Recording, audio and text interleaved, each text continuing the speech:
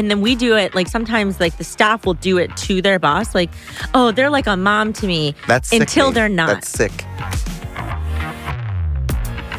Hi, everyone. I'm Sid Charisse. And I'm David Bosher. And you're listening to Destroy the Hairdresser, the podcast, where we teach you to salon differently. If you are still using a front desk in your salon, it may be time to future-proof your business with Aura Salonware. Aura allows you and your team to check clients out from any device. That means there's no need for a front desk or front desk overhead. What's even more amazing is that clients can check themselves out using the Aura app from their own device. With Aura Salonware, you can finally let technology streamline your business. Start removing your front desk today by tapping the link in our bio to receive a free iPad when you switch to Aura. Or visit aurasalonware.com/DTH for more details. Do you remember when we worked in Brooklyn? It was like one of the first salons we worked at. And she had the vibe as a leader of we're best friends. Well, you know, we're it's family. You know what's funny is you said that and I was you like, know which I didn't know who which we were talking one. about. I know which salon you're talking about. But yes, now I do. Very first, the OG. Yes. Where we shared a chair, but we were both like building. Yes. So like it was like it was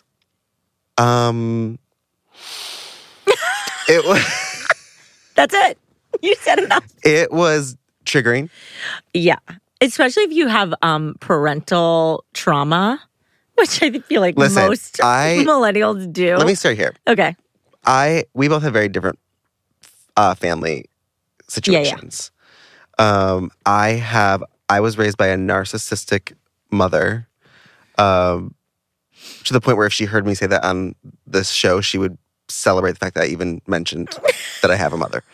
So if anyone else has a narcissistic parent, or maybe you don't know, but I can tell you the symptoms of having one, they don't have any personality of their own, so they latch on to other people, and they usually latch onto a child or a spouse, and they will actually mimic and repeat the things that you do. So like, if I got a dog, my mom would get a dog. Or if I started dating someone, my mom would start dating someone new. If I moved, my mom, she would just kind of mimic what another person did that she thought was successful. And so you never felt like anything was yours. Yeah. Like you couldn't, if it was your birthday, it was her birthday. So like you couldn't celebrate. It was her son's birthday. It was her son's birthday. Yeah. It wasn't my birthday. So like everything in your life was kind of, the energy was just sucked out of it. And they also have scripts. So when they're mad, they say the same thing. When they're happy, they say the same. Like there's no real personality or experience going on. So like it got to the point where I could actually, when she got mad, I was like, I could mouth what she would say before she would say it. Because it was always the same thing. Now imagine that person that you just described owning a business and being in charge of multiple people. Being your boss. Yeah. And then you, as the stylist, also have your own trauma. Right. And then they're preaching this, we're family. Yeah. No. Come play with us. That's what it feels like. It also feels like, and like with a narcissistic parent, you're family when things are good, but then when things are not good, you're worst enemies. Oh, yeah. So I remember working not only for that salon, but many other salons where the owner had really extreme narcissistic, I can't say narcissistic. It's okay, narcissistic tendencies. Just the narnar. The narnar. And I want to be clear, narcissistic tendencies are not the same as someone who has a lot of ego. I think people think narcissism is like they're full of themselves. Narcissism is actually like they don't actually have an identity. Yeah. And so they are like a child. They're mimicking everyone. Yeah. So like when we're saying like someone's like, oh, like we're just a family in a salon, like a leader is saying that, sometimes it's true. I would say a majority of his ego, but then there's sometimes it's like. And you know, narcissism comes in and ride that wave. I've just worked with so many people where you're family when things are good, and when things are bad, you're garbage, which is what it's like growing up with a narcissistic parent. And so then you're like, you're just constantly kind of triggered by that environment. And that is a natural salon environment. Yeah. Unfortunately. I think we do it too because obviously it's like, imagine that person and you're just like, hey, Bethany. And they're like, no, honey, call me mom. Call me mom. And it's supposed to be sweet, especially I grew up in the South. I don't like to be called boss. I like to be called mom. I just want to be just call me, I'm mama. I'm mama bird. You know what I have to say to people that don't want to be called boss? Don't own a goddamn business. Don't be a boss. And don't be Can you imagine being on a plane and the pilot going like, don't call me the pilot. Yeah. Call me Dad. John. Call me Dad. Like, I don't want my fucking dad flying the plane. That's my point, is that and then we do it, like sometimes like the staff will do it to their boss. Like, oh, they're like a mom to me. That's sick. Until they're not. That's sick. Until they're not. And that's why we have to leave this verbiage outside of the business. You can care about someone. You can have a mentor. You can have someone that like feels parent-like in the sense of guidance. But they're not your parent. Yes. And they're not responsible for you. But when we start to switch it and they're like a mom to me. No, they need to be your boss. Yeah. Because the minute you switch it to your mom, you're going to relate it to your mother. It's or your also father, unfair. or whoever raised you. I mean, sometimes our team calls us mom and dad, and I'm like, we're like, stop it. First of all, I'm not your dad. Yeah. Okay. If you want to call me anything, it's daddy. But it's not dad. I do not want to be called dad. I do not want to be responsible for your life. I do not want to be someone who I'm not the person that you need to like mirror and grow up to become. You're not in trouble every time you talk to me. You're not in trouble when I call you. Yeah. Stop putting me in that position. I fucking hate it. Well, that's what I said. I think, honestly, yes, I do think there's egotistical, narcissistic leaders out there that will be like, call me mommy, call me daddy. But then there's freaking the stylists do it. And we all have trauma. Even if you didn't have a bad childhood, there's something triggering about some moment in your life as a child with your parents that you will never forget, and it shows up. I hate the word trauma. It's like, I know, we've ruined it. And then we just talk about it too much. Everyone's traumatized. Like, we're all fucked up, okay? But that's my point. Like, let's not make it. Don't make it weird. Like, yeah, like when you work for someone. I know that we usually make fun of the salon owner, but the hairdressers out there are like looking for moms and dads. They are. Because they're looking for support. Yeah. Like I said, mentorship, guidance. This is my second family. No. They want to be held accountable. It's where you work. But it's actually really harmful to their own self-growth by putting that responsibility on someone else's versus owning that responsibility. Owning that they're going to guide themselves. It's one thing to have someone to like bounce ideas off of. Like that's why having a coach is so great, because they're there to help you go through your own thought process with the situation, but you are still making the final decision. Exactly. I especially in coaching, we did another episode about this with, how to choose a coach to replace your husband. But I think when you go into coaching or you get a new job or you have a mentor or you have a boss, that if you start to see tendencies of family-like behavior, it can be, forget about your trauma or the harmfulness, the dynamic it creates it gets messy. The boundaries get weird.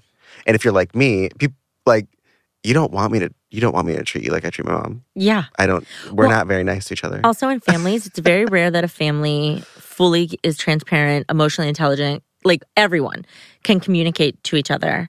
Most of the time things get swept under the rug. So when you have that kind of family mentality in your salon, in your workplace, you then become this things, I'm mad at you, but I'm not going to tell you because we're just going to sweep it under the rug to keep the peace. Yeah, you start to do family-like and it starts to get and then that's naturally, the dirt's going to pile up and it's going to fucking explode. And when that happens, that's when shit goes real bad and everyone's to blame and you're fucking pissed and you're just like, I'm out of here. And then you're like, what happened? How did that lead up to that? When hairdressers leave salons and salon owners get so worked up about it, it's because, and you could, by the way, you can not use the family terms and still be have that energy. And I know that no one's going to want to hear this, but even our students who know not to use this type of vocabulary, they still have the mentality that we're family, because when someone leaves, it feels like an abandonment and it feels like they've been taken advantage of. When someone leaves, you should be celebrating it. You should be happy. Even if it was bad, you should be like, yeah, they were an employee. It didn't work out. They went somewhere else. It's not emotional. It's It not doesn't an have to be. emotional. We make it so emotional. The salon industry is like, It's a good thing if someone's like, I want to make a career move and I think I'm going to go open my own suite or I'm going to open my own salon. I taught them everything they knew, like a parent. Yeah. It's like, well, first of all, I made them. oh, that's a narcissistic parent. I made them. I gave You them have everything. Yeah. I sacrificed my entire life for you. Mm-hmm. That's that. I paid energy. for education. You should do all those things. Yeah, You're the I'm also. boss. It's like when parents are like, I paid for this. And it's like, Yeah. bitch, you had me. It's your job to pay for that shit. Yeah. I gave birth to you. Yeah. Yeah. And how did we get there? Yeah. Yeah. How did we get in that situation? Hi, Carrie. Why are we here? And I think that like all these situations in salons are all the emotional nonsense is from family bullshit. Family-like bullshit. You know, I'm sure I can hear people listening, hopefully new people, and they are like, well, I love them. I love our team. I love our coaches, but we're not friends. At the bottom line, we're working for a collective reason where, you know, there's respect. I think that is more important than There's respect. There's friendship and like there's respect for each other, they're in their careers, in what they're going through. There's empathy, there's care, there's, you know, like I think that transcends beyond family. I would much rather be respected than loved. Is that weird? I think love for me, love comes first.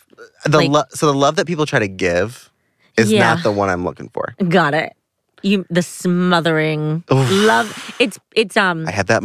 I'm gonna love you so you like me. I'm gonna love you, and you better fucking love me back. That's if you don't, and if you come at me with that, I don't love you anymore.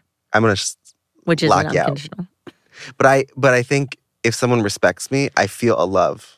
Yeah, And that's what I was trying to say. And it's a really intense, like, feels good. It feels boundary oriented. It feels right. Yeah. And it's just, that to me is like, it's still love. I think it's a higher form of, And I don't like love holding with each other- obligation. I don't Yeah. owe you shit. I think you're holding each other accountable too. And I love that. Like, I love sometimes, like, I love that You love love? I love love. I love love. Fucking love love.